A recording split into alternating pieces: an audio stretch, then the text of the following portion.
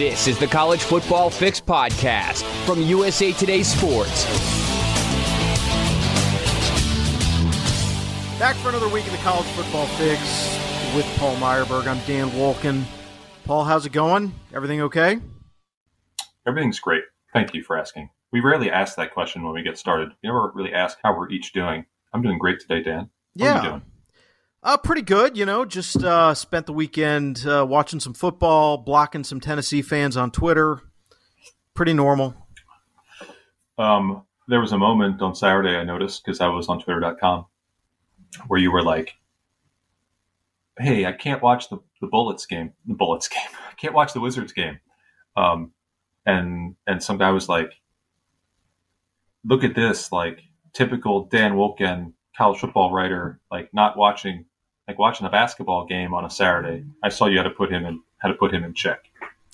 So that reminded me, when you talk about blocking people, that's what you have to deal with. Yeah.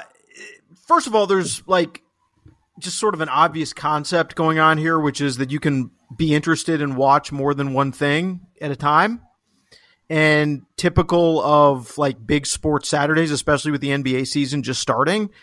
Yes, I have 5 screens that I can watch at once. If one of them is not on a college football game, I think that's okay.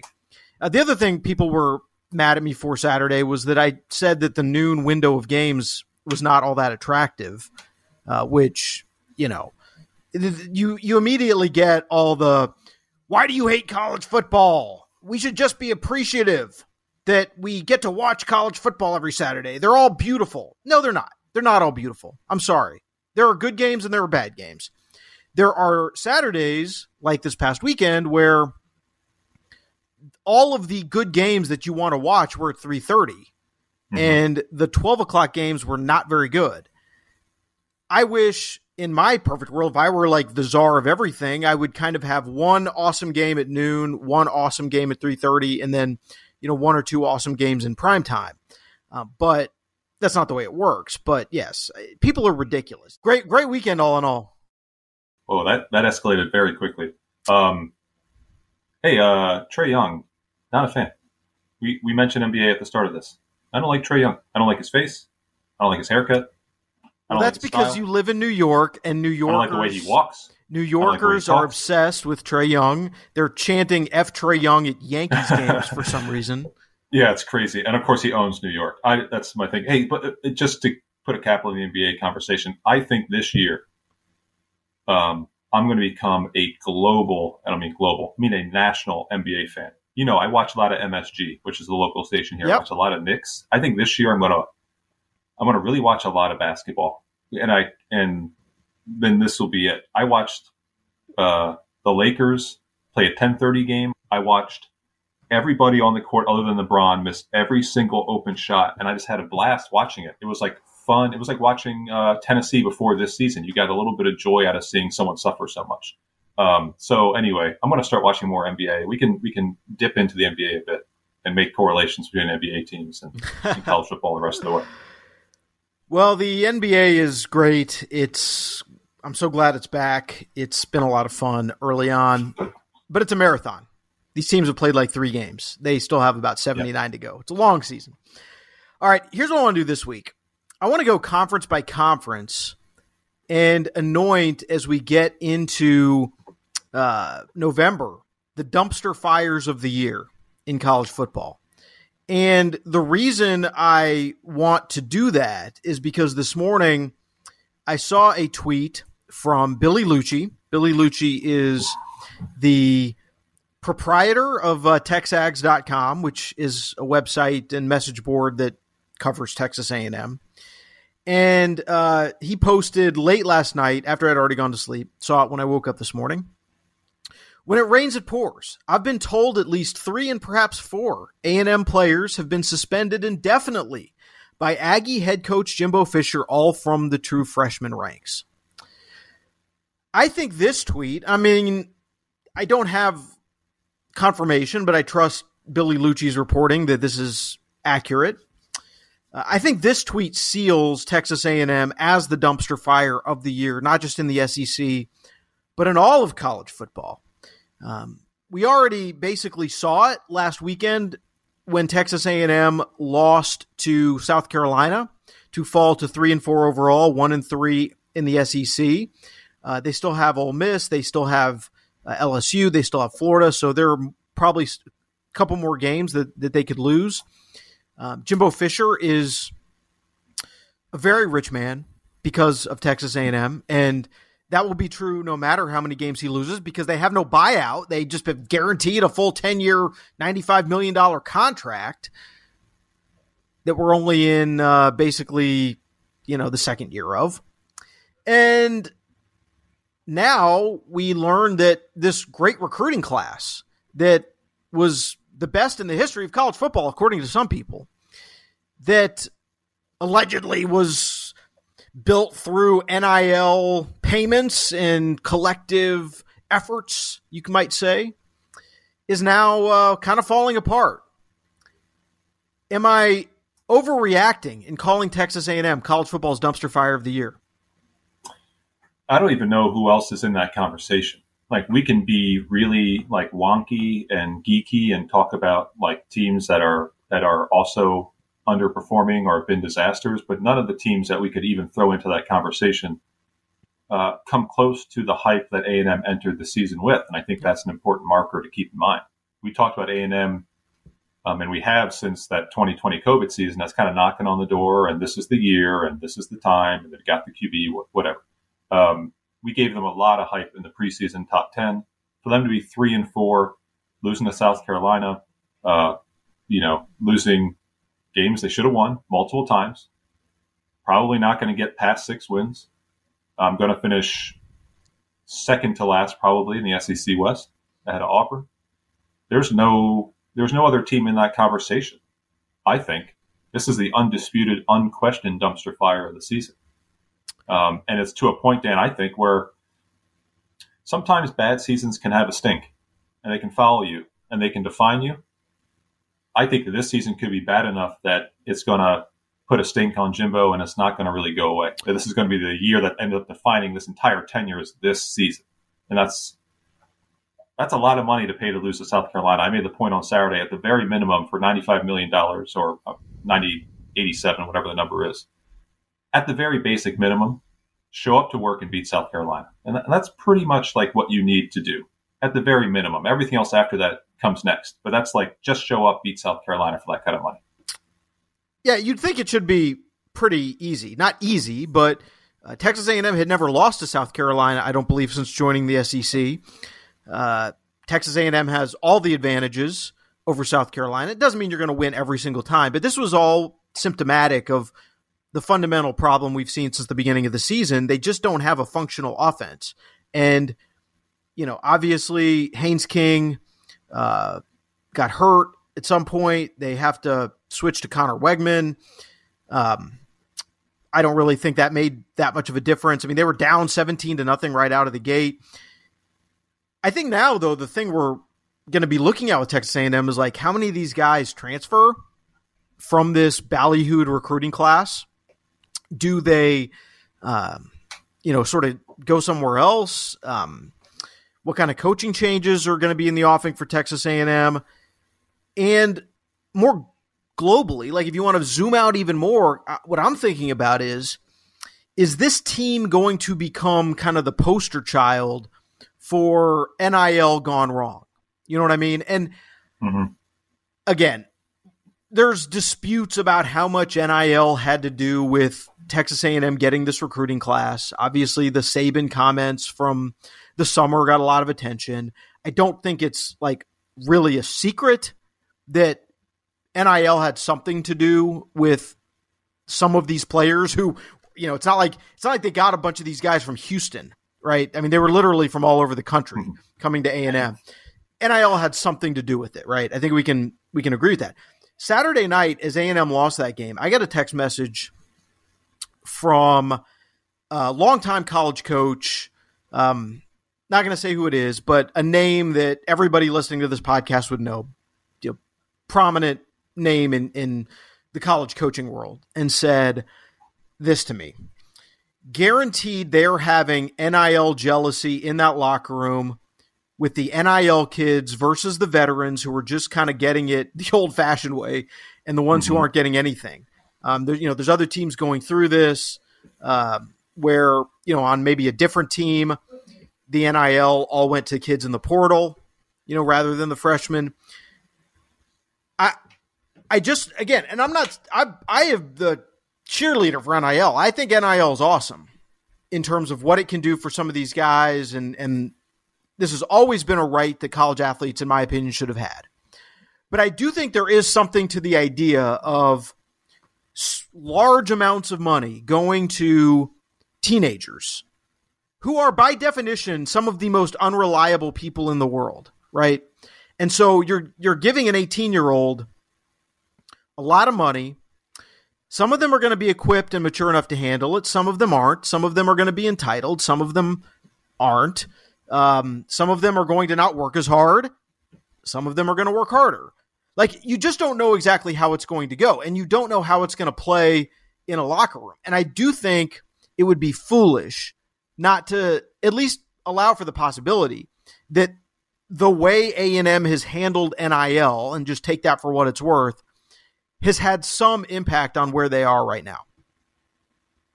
Yeah, and this was a fear, Dan, that a lot of coaches brought up and a lot of administrators brought up, and I'm sure to you and to a lot of other people, about what the dynamic would be in the locker room. I'm not going to say any one of us poo-pooed it, but we had to see it for ourselves. We had to see it in action, and I would hesitate to blame NIL for being 3 and 4, but when you're 3 and 4, and you have this in the background, it's not conducive to a friendly environment. And I don't think it's conducive to building the chemistry you need to kind of blend in this incredible recruiting class with incumbent players, incumbent starters, 23-year-old, 50-year or 60-year seniors. That requires a delicate hand that clearly Jimbo is not prepared for. And I don't think any coach is prepared for it because you don't have the experience. So I think they're kind of learning on the fly.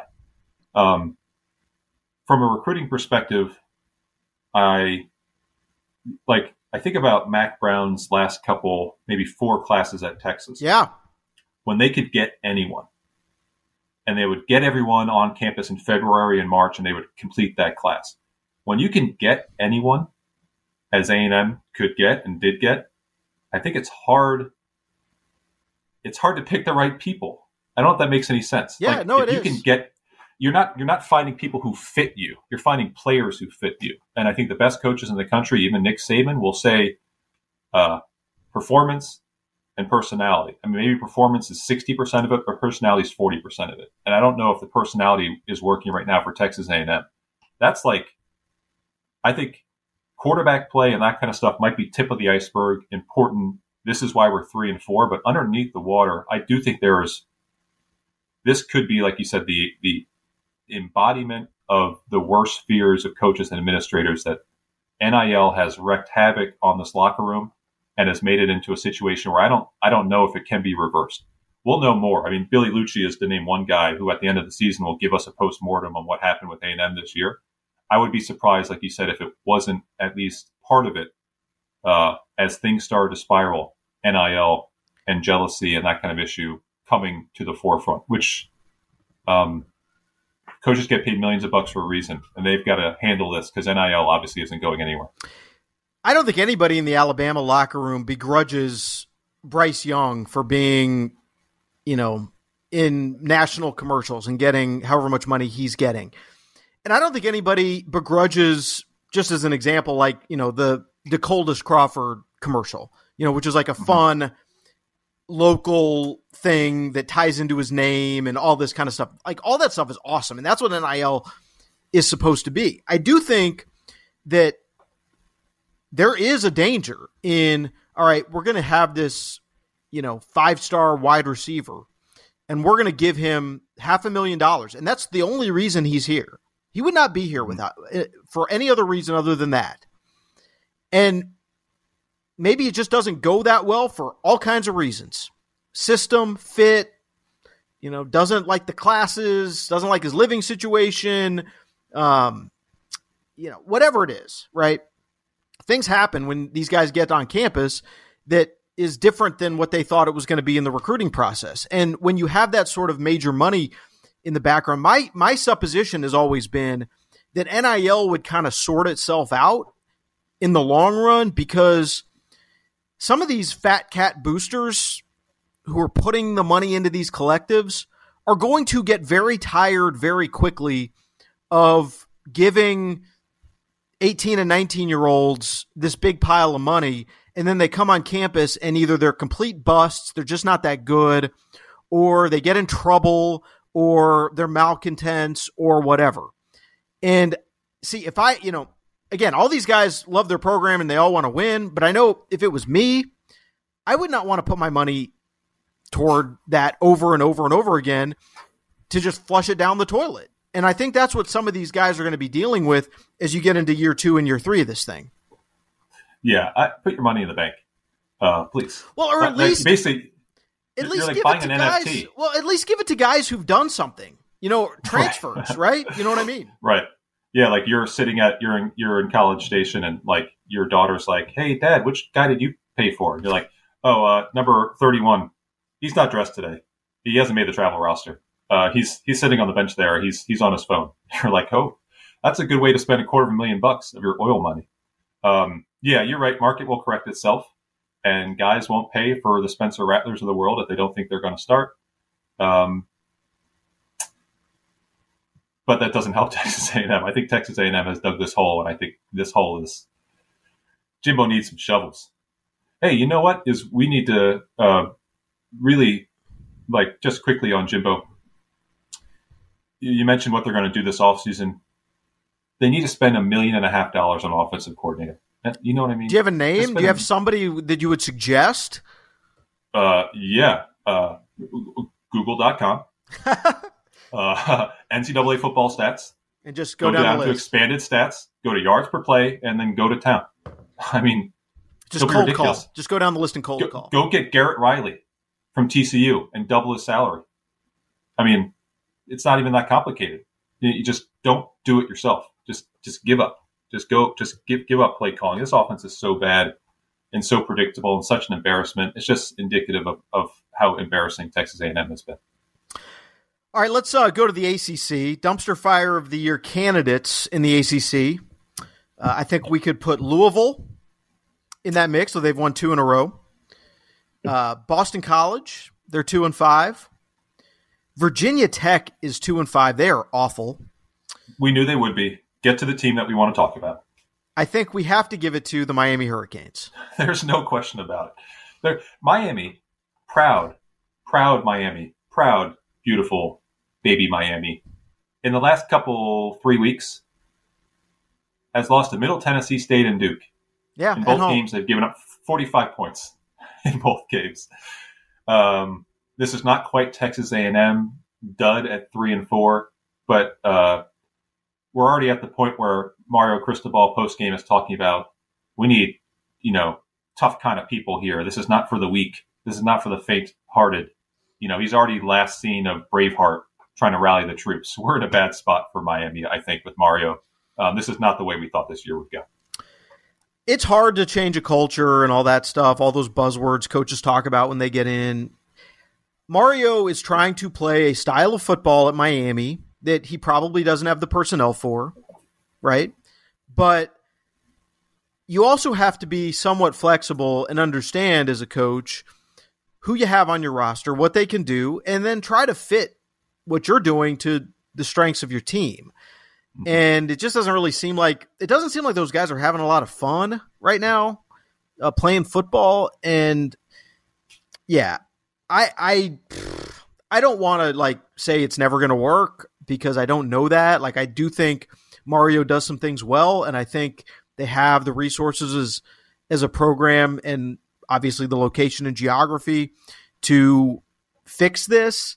But when you look around the country and see what some of these first-year coaches are doing, including, by the way, Duke with Mike Elko, who just beat them, It doesn't take 5 years anymore to show that you can make an impact. And the impact that Mario's made so far at Miami has been negative.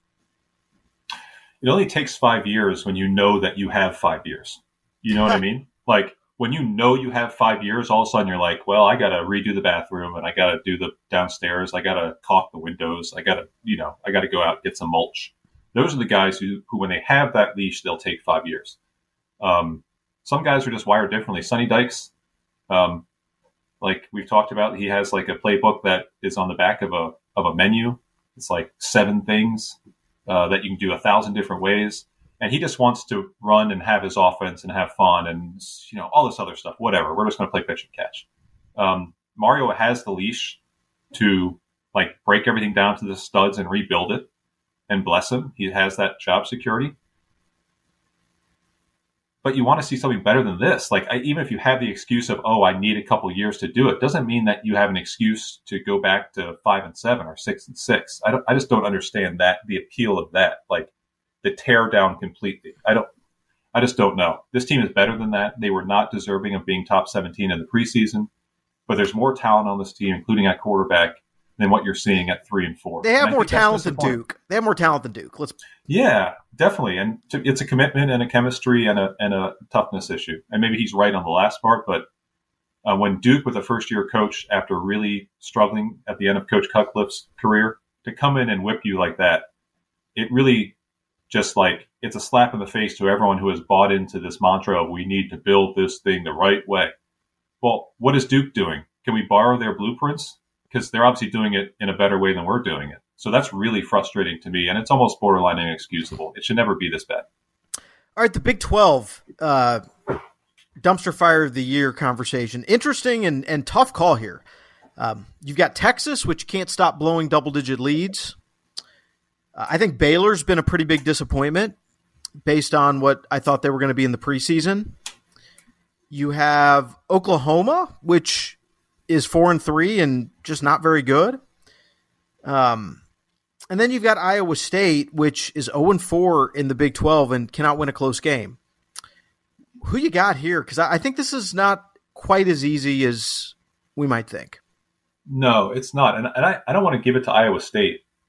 You got to win these close games, but when you're 0-4 and each loss is by a possession or less, it's not a dumpster fire. A point. Yeah, it's hard for me to make that case. I think we got to go Oklahoma. West Virginia is a program in decline. Yep. They're very hard to predict, but they do have moments like they did against Baylor a couple Thursdays back where they can blow up on offense. I think it's OU, if only for the fact that since 2000 they've owned this conference. This year they're going to finish 5th or 6th. I mean, at best 4th, I guess, in the league standings. That is my pick. But I could listen to West Virginia, and I could maybe be convinced about Texas or Iowa State just because of the disappointment of not closing. But to me, it's OU. I think I agree. I think Brent Venables, I saw our buddy Stu Mandel did a thing last week just talking about the fact that, his whole contract is guaranteed. And I know he and Bruce talked about it on their podcast, how crazy it is that Oklahoma gave a first-time head coach that contract that's fully guaranteed, when really it's not like the whole world was clamoring to hire Brent Venables as a head coach. There was an obvious connection with Oklahoma because he had been there before. It starts to look like, hey, were they negotiating against themselves and giving him, this massive deal? But, at the same time, like, this is the standard sort of head coaching contract right now. And I think it's going to take somebody in an AD position the next time this thing comes around to say, we want to hire you and we'll make you really rich, but we're not going to give you a 6 or 7 year contract fully guaranteed when we really don't know what you can do in this job.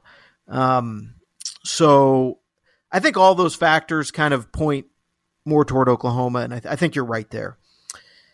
I think this is the hardest one. I think the Big Ten is extremely hard because there are so many dumpster fires in the Big Ten that like you could just burn down like entire states at this point.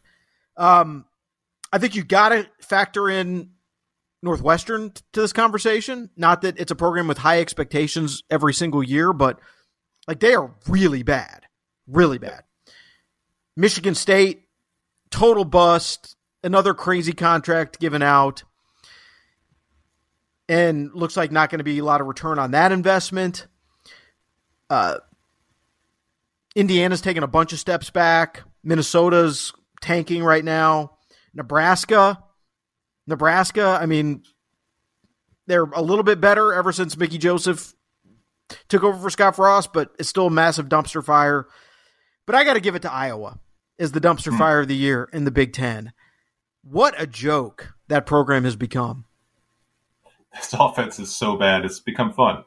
By the way, Michigan State to me is number 2. And I was thinking back to that. We talked about this on the podcast when we all were invited out to spend the weekend and smoke cigars with Mel Tucker. Yes. I mean, at the rate we're going, I'm going to get an email this winter like, hey, can Mel Tucker come hang out with you? Can he come to Brooklyn? He'll bring cigars. He'll bring like 2 glasses of wine. Can he come? And you could write about it. It's Iowa because we've drifted away from bad into this is history. This offense is historically bad. And I think that makes them, in a strange way, either the best story in the Big Ten or the worst for now. At least in the moment, they're the worst story in the Big Ten because this offense is so bad. There's almost like an aura around how bad it is. Like you turn on an Iowa game and you just don't know what you're going to see. And then, of course, it's all undergirded by the fact that the offensive coordinator is the head coach's son. And that sort of offers a level of protection, I guess, that other offensive coordinators in that situation would not have. And I do think, like, the fact that nobody has gone into Kirk Ferentz's office and said, dude, this can't happen. Like, we have to fix this. We have to change it, is bizarre because this is not a family business. It's a college football program, right? And he's not the first head coach who's hired his son. You know, we saw it with the Bowdens. This is an old thing, right? This has happened many times before in college football. Mm-hmm. But I just don't know that it's ever happened sort of this stubbornly or gone this poorly for this long without any sort of indication that the head coach is willing to step up and say, yeah, we can't do this anymore. I want to know what practice looks like. You know what I mean? Like, what's happening during the week in practice that has convinced this coaching staff from Ferentz on down that, okay, we can roll out with what we've been doing on Saturday. Like, we can continue this. We had a really nice practice on Tuesday. Are they good during the week and then bad on Saturdays? Because when you watch this team on Saturdays, it's like they just picked 11 guys out of the stadium and just said, can you just do some things? Here, run the play where you do the button hook. I'll do the thing where I run 5 yards and then go to my right, and you do this. And it's honestly backyard football in terms of its complexity and its execution. So I want to know what's going on during the week.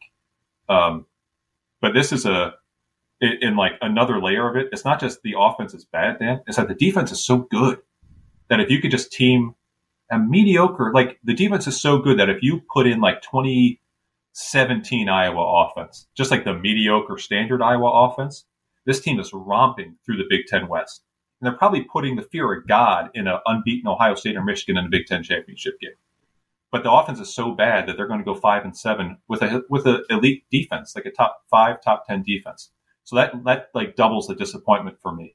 Big decision coming up in the offseason for Ferentz. I don't know what he's going to do. I don't envy him, but you can't move forward with this.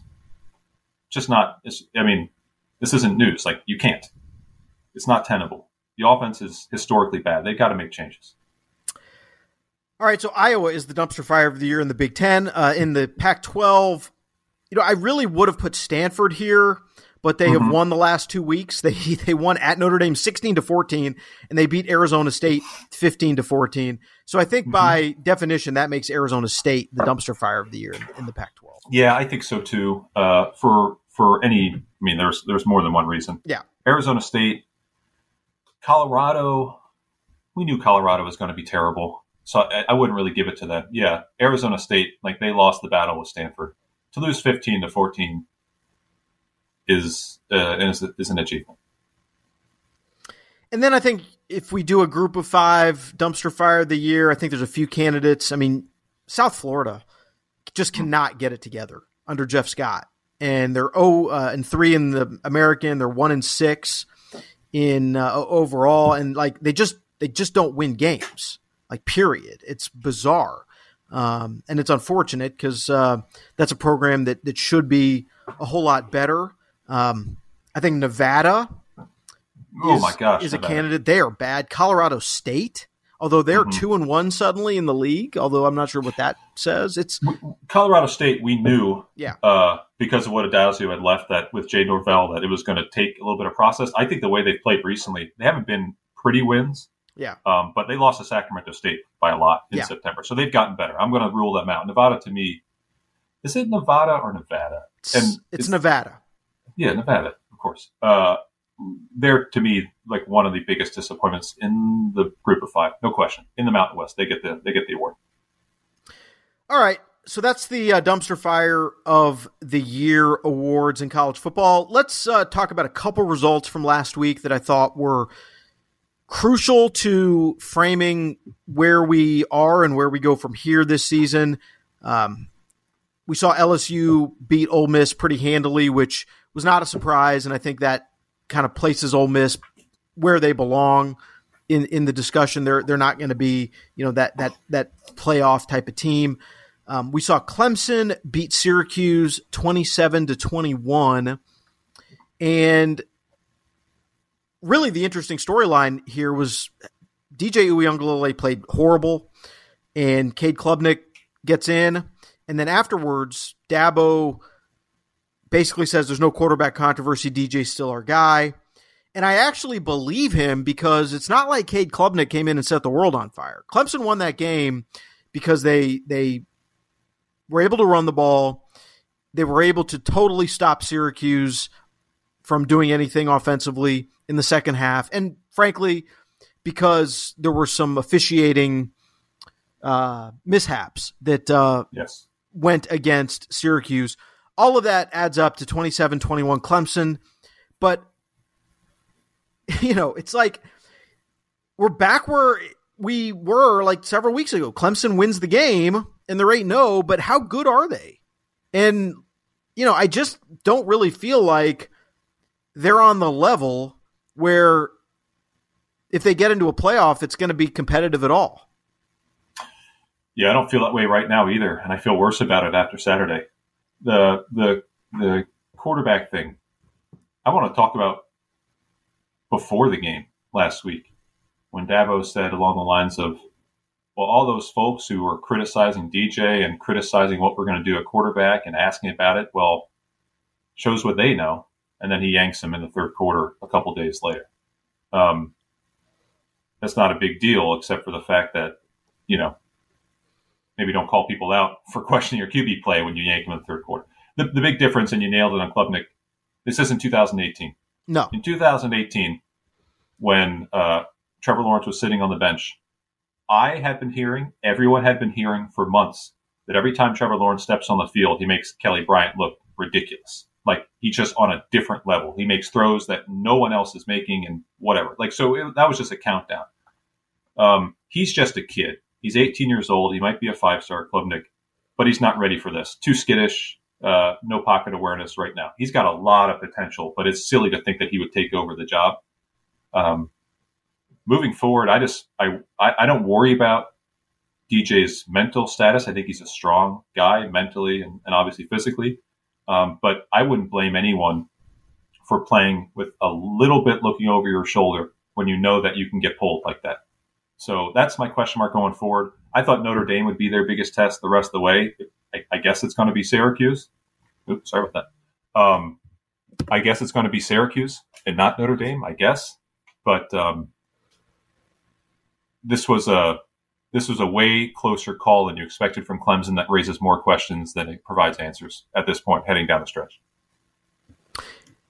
Yeah, and it's interesting because right now they're number 5 in the coaches poll, and Clemson is going to get the benefit of the doubt from voters because of their pedigree, and maybe that's deserved. But I think when you look at Clemson eye test wise, and you try to envision them playing two teams below them who I want to talk about, I don't necessarily think I'd love Clemson's chances. Now, let me say this.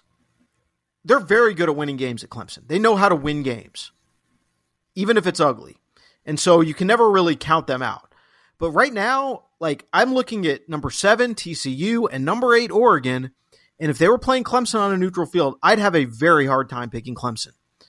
And that's interesting. Yeah, I would take Clemson over TCU by probably 2 touchdowns. Wow. I would. That's no disrespect to TCU. They're outplaying themselves right now. Oregon, we should talk about the Ducks. Because outside of Georgia and Ohio State, I think Oregon matches up the way they're playing with a lot of teams in the country. I'm like trying to think who I would continue to take to beat Oregon. I think Oregon-Clemson would be a hell of a matchup. And I think right now you'd pick the Ducks based on where they're playing. But TCU, no. That's just my aside. All right, well then let's talk Oregon. So they beat UCLA 45-30. UCLA came in undefeated. Obviously, it was going to be a tough circumstance for them to go up to Autzen Stadium, which is a very difficult place to play when Oregon's good, and it was rainy and it was cold and it was just like perfect. But Oregon looked great. They looked. I mean, who is this Bo Nix right now that we're seeing? He's been incredible. So since the Georgia game, I just looked up these numbers. He's got 17 touchdowns, 1 pick. He's averaging like 9 yards per attempt and change, completing 74.5% of his throws. He's been unreal. First QB, or the third QB, and the first since might be Mariota to have 5 touchdown games, 2 5-touchdown games in the same season. I got through that. So he's been fantastic. And Oregon, 45-30 against UCLA, watching that game, felt like a lot more. They were in control of that game almost from the start. Each of UCLA's touchdowns in the second half came with the Ducks up by 22. Yeah. Just a supremely impressive performance to me on both sides of the ball, because a lot of the Bruins' damage was meaningless. So I'm really, really impressed with Oregon. Dan Lanning's done an incredible job, I think, with this team this season. They're embracing, the tempo right now, but they're also playing solid defense. He made a great call for an onside kick that stole an extra possession kind of out of nowhere. He's just done an awesome job. What I wrote about in a column on Monday, usatoday.com, was that this could be the toughest circumstance the selection committee has ever dealt with. We're not going to have playoff rankings until next Tuesday. But I'm going to be really fascinated to see what this committee does with Oregon because, like we said, they've been awesome since week 1. But the problem is they had that week 1 game. They fly to Atlanta to play Georgia, and they just get smacked in the mouth. Like right out of the gates, not competitive, 49-3. It looked like just 2 different weight classes of football team. But I also think you can rationalize it in a sense. Listen, you've got new team, new quarterback, new coach. You're flying 3 time zones away. You are playing the defending national champions in what amounts to a road game. Like you can see how it gets haywire for Oregon that day. I don't think they're 46 points worse than Georgia. In fact, I know they're not. If they play Georgia again tomorrow, it would be a much different game. I'm not saying they would win, but it would go a much different way than it did that day. You can't just write off the result of 1 out of 12 games. But clearly that's the different football team, and I don't know what the committee is going to do with them. They're going to listen to this podcast and say exactly what you just said. That's exactly what they're going to say. They're going to say, and this is how they speak. This is how they're going to issue it. We are distressed by Oregon's 46-point loss to Georgia in the season over. However, since that point, blah, blah, blah, blah, blah. That's exactly what they're going to say. And it was a first-time coach. And it was basically on the road. It was a season over. The talking points kind of, for lack of a better word, talk for themselves. But I don't know if I'm as much interested where they'll be in the first rankings. I assume they'll be somewhere between 7 and 10. I guess the big question would be, and it feels premature to do these hypotheticals, but a situation where Georgia loses to Tennessee, Tennessee beats Alabama, again, 13-0 Tennessee, that sounds ridiculous, 11-1 Georgia against 12-1 Oregon. 12-1 Oregon, winners of the Pac-12, Mm-hmm. 11-1 Georgia, failure to win even their own division, but they beat Oregon by 46 points. What do they do at that point? Oh, my God. That's a disaster of a scenario. So that's down the road, but I'd be really fascinated in seeing that turn out. I'm all for lighting everything on fire and burning down. I've turned into an anarchist since COVID began. So I would like to see that happen. Oregon is obviously capable of that. I looked at their schedule. They're going to be favored in every game the rest of the way. Maybe it'll be SC in the Conference Championship or Utah, whatever, or probably SC because they play Utah. So Oregon can definitely get it done. And they're a fascinating case study for how a team can improve under a first-year coach, how you can change direction with a transfer QB, and also for what it would mean to be 12-1 against an 11-1 team that whipped your butt. So, yeah, you mentioned their schedule. They've got a game this week at Cal. They've got to go to Colorado the following week. You would think those aren't going to be a big issue. They come home and play Washington. Washington's good, but not they have not been as good as Oregon. So you think having that game at home should favor Oregon. On November 19th, Utah. Now, that's going to be their toughest game on paper, but it's at home. So that's another big win for Oregon. And then they finish at Oregon State, which is always tricky and tough and rivalry and all that stuff. And Oregon State is 6-2. They're good. So it's the last 3 weeks for Oregon that will sort of define everything. Now, it's worth mentioning the Pac-12 has gone to a championship game where it's the top two teams. It's not division winners. So, they're probably going to end up playing USC or UCLA, which would give them another opportunity to get a ranked win. So, schedule-wise, they're going to have some of that strength coming at the end. So if they can get to 12-1, I think you have to put them in the mix.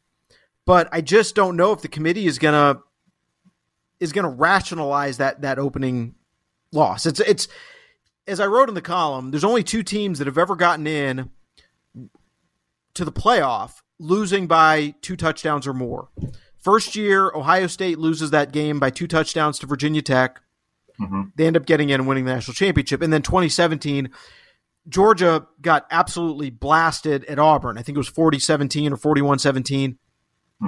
But Georgia had an opportunity a few weeks later in the SEC championship to face that same Auburn team, and then Georgia won and gets into the playoff and plays that unbelievable game against Oklahoma in the Rose Bowl. So, but we really haven't seen anything quite like this that Oregon would be asking the committee to do. I think the bottom line is they're going to need a lot of help. Yep, no question about it. All right, so let's talk quickly about TCU. You were not as high on TCU. Let me make the other case here. TCU's 7-0. 7-0. And the games that they have just won consecutively. 55-24 over Oklahoma. 38-31 at Kansas when Kansas was healthy and rolling. Oklahoma State, 43-40 in 2 overtimes. Oklahoma State's a 1-loss team. And 38-28 over Kansas State, who I think is a top 20 caliber team.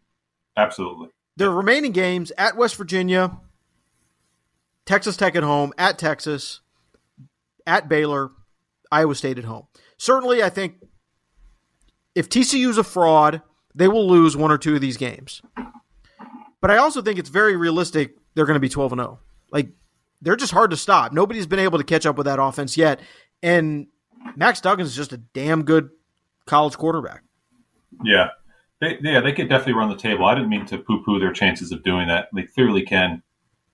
I just feel like there's 2 losses looming because they have 2 losses that they avoided the last 2 weeks. They should have lost to Oklahoma State. They were lucky to force overtime, lucky to win it in double OT. And, they're down 28-10 to Kansas State, and Kansas State is playing without Adrian Martinez, without their top edge rusher. By and large, Deuce Vaughn misses a chunk of time. That's an awful loss for Kansas State. That's a game they should have had in their hip pocket at 28-10, even with Will Howard under center. So I do feel like there's a little bit of fortune smiling on them the last couple of weeks. And I'm a big Sonny Dykes fan as a coach. I think he's fantastic. I think as an offensive guy, he's one of the best in the country. I'm not surprised that they're this good this fast. And yeah, I do think that they can play for a Big 12 championship. I just have a hard time looking at the last few weeks, as impressive as they've been, and being like, well, just because they did this means they're going to roll past West Virginia. Part of me feels like they could lose any game on that schedule, any game, just as well as they can win every single game. And this is just year one. I mean, this is just a tone setter for what he could do with this program based on the way he recruits Dallas in the Metroplex. There's a lot to like about the team and the direction. I'm just not I'm going to put these college football playoff contenders into these tiers for a post this week. I'm going to struggle putting TCU in the top 2 tiers just because, for my opinion, I do think there's 2 losses the rest of the way. Okay. And there very well might be, but for now they are riding high, and it's looking like just a perfect fit with Sonny Dykes in that program. Want to shout out South Carolina for getting into the AFCA USA Today Sports Coaches Poll at number 25 on the strength of that win over A&M. They're 5-2. I got to say, I did not see Shane Beamer doing this at South Carolina, but they're going to go back-to-back bowl games here, and they just seem to have a great spirit about the way they play. They are doing the little things right. Special teams, they get positive plays out of the special teams. And that looked like an awesome atmosphere Saturday night. And Shane Beamer, when he got hired at South Carolina, there was no shortage of people in the coaching profession who poo-pooed it, who claimed that he didn't deserve it. This is a guy who's he was a special teams coach. He's not a coordinator, certainly, but he was a special teams coach who had a lot of notoriety because of his last name, because his father's one of the great college football coaches of all time. But I mean, he's making it work right now, and they're tough. That's a game at the end of the year Clemson's gonna have to get up for, I think. Yeah, I just love the way they win. Yeah, and the fact that they win without doing anything particularly great. It's a combination of all these different factors that they have kind of put into a mixture that will allow them to wait for A&M to make mistakes. Yeah, they stay in games. Mistakes. They stay in games. Yeah. So I love the mentality and the mindset. I'm surprised that there'd be a little backlash against Beamer. I understand the last name thing, but he's worked for a series of outstanding coaches at some outstanding programs. Kirby Smart, his dad, Spurrier, Lincoln Riley. So I think he earned the opportunity, and I'm loving what he's done there. I wonder what the ceiling is. I wonder if they ended up getting a quarterback who actually could play it at all conference level and getting skilled talent if the ceiling is higher than what it is. But they just find ways to win. When you're South Carolina and when you're Missouri or when you're, those 2 programs specifically, if you can just manage a way to win the games that you're not supposed to lose and then come up and not make mistakes against teams that you can succeed against, like an A&M, and you win 6 or 7 games a year, I just think that's fantastic and outstanding. So he's done a really nice job, a really, really nice job. So I hope people are getting on board. It's not pretty, but it works. Meanwhile, we've got some coaching beef between James Franklin and Jim Harbaugh. Did you see this? Oof, so boring. These 2 guys. Really Harbaugh. Dude, I love. This is what Harbaugh's like. He's like, I don't want to talk about this. But and then he has 6 paragraphs talking about it. So we called James Franklin the ringleader of that little kerfuffle they had in the halftime locker room when Michigan beat the pants off Penn State 2 weeks ago. Why are we still talking about it? Well, apparently there were peanut butter and jelly sandwiches thrown, which, God forbid, you waste food like that. I mean, you don't want that. They could have had their helmets off. What would have happened if they got hit in the face? I would like to see, actually, in slow motion, a peanut butter and jelly sandwich hit Jim Harbaugh in the face. Like those slow motion water balloon explosions that they throw in people's face. I'd like to see him get slapped in the face. Not a Jim Harbaugh thing. Just he'd be funny to see get hit in the face with peanut butter and jelly sandwich. It's a bad sandwich, though. It's a bad sandwich to be hit with because, if it's a ham sandwich or a turkey sandwich, you can kind of wipe it off. You can brush it off. The peanut butter and jelly is going to stick to you. It's gonna be really nasty. I disagree with you 100%. So this is the thing, right? So if you get hit in the head with a bottle or with a glass, this has obviously never happened to me, but just from the physics of it. You want the glass to break because then that will diffuse all the tension across a broader surface area and it won't be as bad. You don't want the bottle to like remain in one piece because then it's boing, right? Okay. So for me, a peanut butter and jelly sandwich, oh wait, I think I'm agreeing with you. Yes, a peanut butter and jelly sandwich stays full. Like like when you throw a ham sandwich, lettuce, tomato, ham, basically by the time it hits your face, you're getting hit with mayonnaise bread, right? And that's fine. PB&J will stay in one piece. I'm agreeing with you, Dan. PB&J will stay in one piece and provide a really satisfying thwack on your face. You know what I mean? So, yeah, I agree with you. I did not know it was about PB&J. I really didn't. Was there any milk involved? Because Jim Harbaugh, I'm sure, has milk with his PB&J. Well, I think the issue is that James Franklin says that the tunnel is the problem. That was the reason why there was jawing and throwing of sandwiches. And Harbaugh was asked about it and said, I've really got bigger fish to fry than Coach Franklin's opinion on the halftime tunnel from a game ago. I mean, all they've got to do is walk into their locker room. I think you saw pretty clearly that they completely stopped. They weren't letting us get up the tunnel. It seemed like such a sophomore ploy to try to keep us out of our locker room. And he looked like he was the ringleader of the whole thing. But no, I've got bigger fish to fry than to worry about that kind of whining. Okay. Sure. I don't think Jim Harbaugh eats fish, personally. Just steak. I don't. No fish. How's the fish in Ann Arbor, by the way? I don't think I'd order the probably good walleye. They get, the walleye out of the there's Great freshwater Lakes. fish. Yeah, freshwater fish. Yeah, let's leave this one in the past. You beat them by 24 points. You ran for 415 yards. Let's just let it go. Put on your khakis and let it go. Or take off your khakis. Do you have a side here? Do you take a side in this debate? I take the side of the guy who threw the first sandwich. Whoever was the first person to throw the sandwich, I'm that team. I'm with them. Because that's a food fight. And I've only been in a food fight a couple of times in my life. It's been a really long time, and I would love to be in a situation where I was in an active food fight. With just food, no utensils or glasses or anything. All right, so speaking of Penn State, we'll move on to the games coming up this week. They host Ohio State. I don't really understand why this wasn't the whiteout game in primetime. Penn State last week had the whiteout against Minnesota. I don't really get it. I guess it's a TV thing. It's above my head. But it's a noon game. Penn State recovered from that Michigan thing. They took care of business against Minnesota. Ohio State does not quite look fully formed yet, if that makes sense. I mean, they're still kind of like dealing with some injuries, and it doesn't look 100% right. And yet you look at the scores and they're kicking the crap out of everybody they've played. So what do you expect from the Buckeyes, really, I think, in their first legitimate test of the season? Yeah, you make a good point about Ohio State. Like, against the best teams in their schedule, they aren't 60 minutes complete, and a lot of teams aren't. No. But they're more like 25 minutes complete. And those 25 minutes, they could probably beat the Jets. But for those other 35, it's not quite in sync. So that's something to be concerned about. If they had played last week, before Penn State played Minnesota, I'd say Ohio State was just going to roll them. They probably still will. But the way Penn State played on Saturday, I don't know if it's a response to Michigan.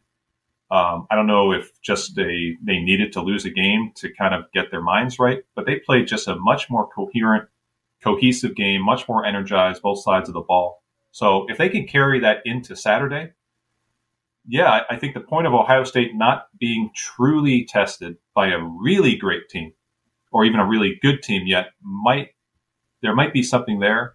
I'm picking Ohio State by double digits, but I do think that I feel better about Penn State today. Way better today than I did this point last week. I think if they carry that energy over, they could make it really interesting. And I'd be excited to see how Ohio State responds to that.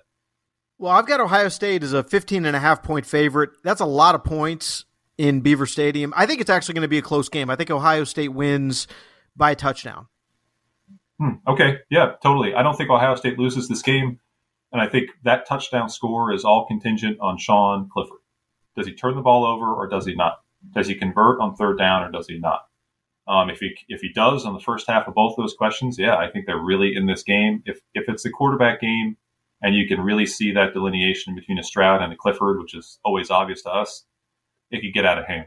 So, yeah, Penn State plays their game. I agree. I think they can keep it close and be in this game in the second half or even into the fourth quarter. Also in the noon window, you've got TCU in Morgantown. Tough place to play. And West Virginia plays well there. It'll be interesting to see if TCU lets down emotionally at all after sort of the string of tough games they've played, that you go to West Virginia, you think, it's no big deal, it's just West Virginia, and then they get popped. So we'll see if they're up for that. Notre Dame is at Syracuse. We'll see if the Orange can get back on track. Oklahoma at Iowa State. Not else a lot I'm interested in here in the noon window. I don't know if you've got any thoughts. I mean, Georgia Tech, Florida State. Well, Miami, Virginia. We're on dumpster fire alert. Jeez. I don't even want to think about that game. The way Virginia plays, the way Miami plays. That's an awful game. Oh Lord, yeah. But we hate college football. We hate college football, so that's why. This is not what we like to do. I don't like this at all. I hate it. But Ohio State, Penn State, that's your game for noon. That'll get you to 3:40. Is that game on Fox? That game's on Fox. That'll get you to 4:45. They do tend to drag a little bit. Yeah. And then at 3:30, we've got the cocktail party, Florida, Georgia in Jacksonville. Florida is 4-3. Georgia's 7-0. Georgia is a 22.5-point favorite. I think Georgia wins. I don't know if they cover because this game always gets weird in some way. I don't know if they cover, but yeah, Georgia's a way better team. Yeah, I don't like Florida's chances in this one. No. Good Big 12 game at 3:30. Oklahoma State at Kansas State. Kansas State's a slight favorite. It's almost a pick 'em. What do you think? I mean, Oklahoma State, they had to come back against Texas, and they were beat up in that game. I mean, they were losing guys right and left. Mike Gundy, strange guy, but the last few years, man, they don't lose a lot of games that they're not supposed to lose. Like, they find a way. Yeah, a little bit of a renaissance. Not that they went anywhere, but It's been 10 years since they had this kind of run in back-to-back or 3 straight years. So if you had forgotten that Mike Gundy is just an insanely good football coach, this is your reminder. I think I've been a big Kansas State proponent since the summer. I just think that this team, if they're rocking and they're all healthy, that this is the best team in the Big 12. I know that sounds ridiculous because they've already lost twice. But I think if Adrian Martinez is healthy, Deuce Vaughn stays on the field, this is a game they win. Because I just have a hard time with a feast or famine Spencer Sanders, like, getting on board with Oklahoma State. Like, this has been an October that, has given people whiplash with Spencer Sanders. He's the key to the whole deal. He's good against Texas Tech, or good against Baylor. He's completing less than 50% of his throws against Texas Tech and against TCU. Even last week against Texas, like, the numbers aren't fantastic, but he does find a way to lead them to wins. So you just don't know what you're going to get. If he's playing up to the standard of last week or his September standard, I think they can win this game, but it's hard for me to get on board and feel really confident. So if they're healthy, I'm going with the Wildcats. Really big game on Saturday at 3:30 for Illinois going to Nebraska. This is the game that really will set the table for Illinois kind of putting the hammerlock on the Big Ten West. Not that they couldn't lose, but they've got a game coming up at Michigan November 19th. All the rest of their games are going to be pretty heavily favored in. So if they can win this one, if they can go on the road and beat Nebraska, I wouldn't say it's a lock, but I think if they win this one, I think they're going to win that division. So they've beaten Wisconsin already. Yep. They have not played Iowa yet. Am I right? Or am I forgetting about that game? They beat Iowa 9-6. Remember? Of course. That's why you forgot. Yeah. And they've already beaten Minnesota. Right, they beat Minnesota. So, Purdue losing last week. They're 5-3. I know that. So yeah, Illinois got this kind of on cruise control. They got to beat Nebraska.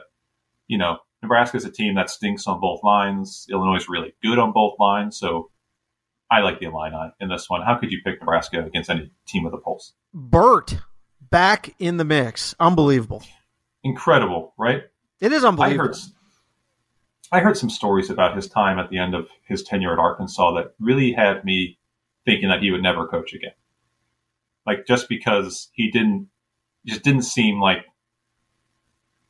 he was up for like starting over again, like had that energy to do it over again. But I've been proven so wrong by that. A lot of it has to do with the fact that Big Ten West is garbage, but I have to give him credit. No, they're good. He's back in familiar ground. He's using his formula, his blueprint for success in this conference.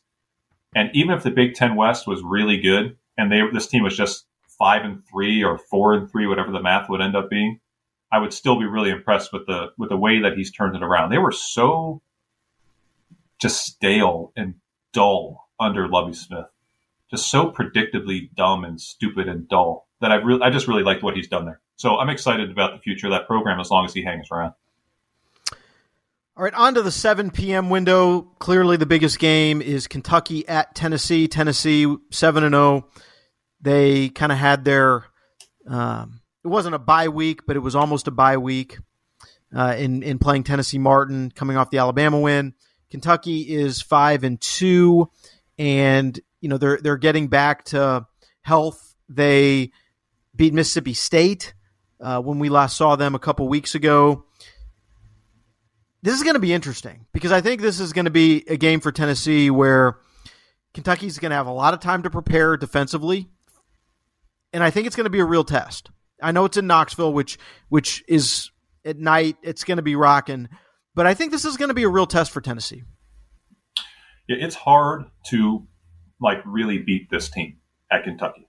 Like you've got to really have it working to do to Tennessee or do to Kentucky what they did to LSU, for example, 40-13. Yeah. You really got to be operating at a high level. Kentucky's offense has, against Mississippi State, Will Levis was healthy, Rodriguez was in the backfield, and they had almost 500 yards of offense. It's not a coincidence. Right. I love the fact, like you said, that they've had ample time to get ready for this game, and especially on defense. Would not shock me in the least if Kentucky wins this game. Not just plays tight, but wins this game. I think I'd take Tennessee because of the fact it's at home and at night, but they've got to be ready for a dogfight because Kentucky will get you in a really small space and start hitting you in the stomach, and you got to be prepared for that. I just think this is a hell of a game. And Dan, I think it's bigger than Georgia in a way. It's bigger than Georgia because you can lose to Georgia and backdoor your way in to the playoff. You can. To the playoff. It's possible. Yeah. It's a playoff. You can't backdoor your way into the SEC championship. You can backdoor your way in at 11-1. If they lose on Saturday, they got to run the table. And that's not just Georgia. That's Alabama for a second time in December. And that's a lot to ask. So this is an enormous game, enormous game for Tennessee and for this program. They don't want to go as far as they think they can go this year. I agree with you 100%. I would take Tennessee, but I do think Kentucky will give them a run. 7:30 ABC game. You got Michigan State at Michigan. This was, for people who remember a year ago, kind of the game where Michigan State got taken seriously for the first time, and they delivered the only loss that Michigan had in the regular season. I think this one is going to be a revenge plus type of game for Michigan. Jim Harbaugh is going to treat this thing like the Super Bowl. Yeah, I was going to go beyond that. I was going to say treat it like storming the beach at Normandy. Like this is going to be. It's not even just a Super Bowl. It is beyond that. I think he knows. I know. Maybe he doesn't. We always talk about coaches. I have no idea what Harbaugh's thinking. So maybe I'm off. Who could ever get in that guy's head? Clue. Right. I don't even know. He's probably thinking about. He's honestly probably thinking about storming the beaches at Normandy. He's thinking about World War II right now. I think that he realizes what a loss would mean, not just for this team, but just for the symbolism of it. To lose. Well, there's recruiting implications. Yeah. It goes way deep. And Michigan State's not good. They are not good. Their secondary is abysmal. I don't know what they do well. They're a tremendously average team. So Michigan should stomp them, and I think they're going to have the motivation to do that with an exclamation point, then a PS, and then a PPS, and just roll. if they had their druthers, they're going to roll. And then not a lot else in the primetime window worth watching. Pitt is going to North Carolina, which is kind of a key game for the Coastal. Ole Miss at A&M, which you're going to want to watch just to see what the heck happens with the Aggies. Ole Miss is actually favored in College Station. There could be like some serious boo bird activity. Like this game has the potential to me, like if Ole Miss is up like 21-3, that like it just gets very ugly for Jimbo. This is the week where you need to bring this all full circle. Go to TexAgs.com and create a guest account just to see what the chit chat is like on Saturday when they're down 21-3 or when they lose this game. It's going to be ugly. It's going to be hilarious. The problem with Texas A&M is you need to score points to win football games, and they struggle to do that. Ole Miss does not struggle to do that. Among other things, they do well. They just like to score points, except against LSU. So it could get really funny and really sad simultaneously. I'm sure there's a word for that in German. Funny, sad, simultaneously. That's Texas A&M. The only German word I know is Schadenfreude, which kind of makes sense here as well. A lot of people with Schadenfreude about Texas I know some A&M's. German curse words that would also work in this case, but that's pretty much it. All right, that's all the time we've got for this week. Thanks for listening to the College Football Fix. We drop new episodes every Tuesday discussing the latest news and poll results from around college football. Subscribe to the College Football Fix wherever you listen to podcasts and find more of our content on usatoday.com and the USA Today Sports Plus app. For producer Emily, doing a great job. For Paul Meyerberg, I am Dan Wolkin. We'll talk to you same time, same place next week. The College Football Fix Podcast.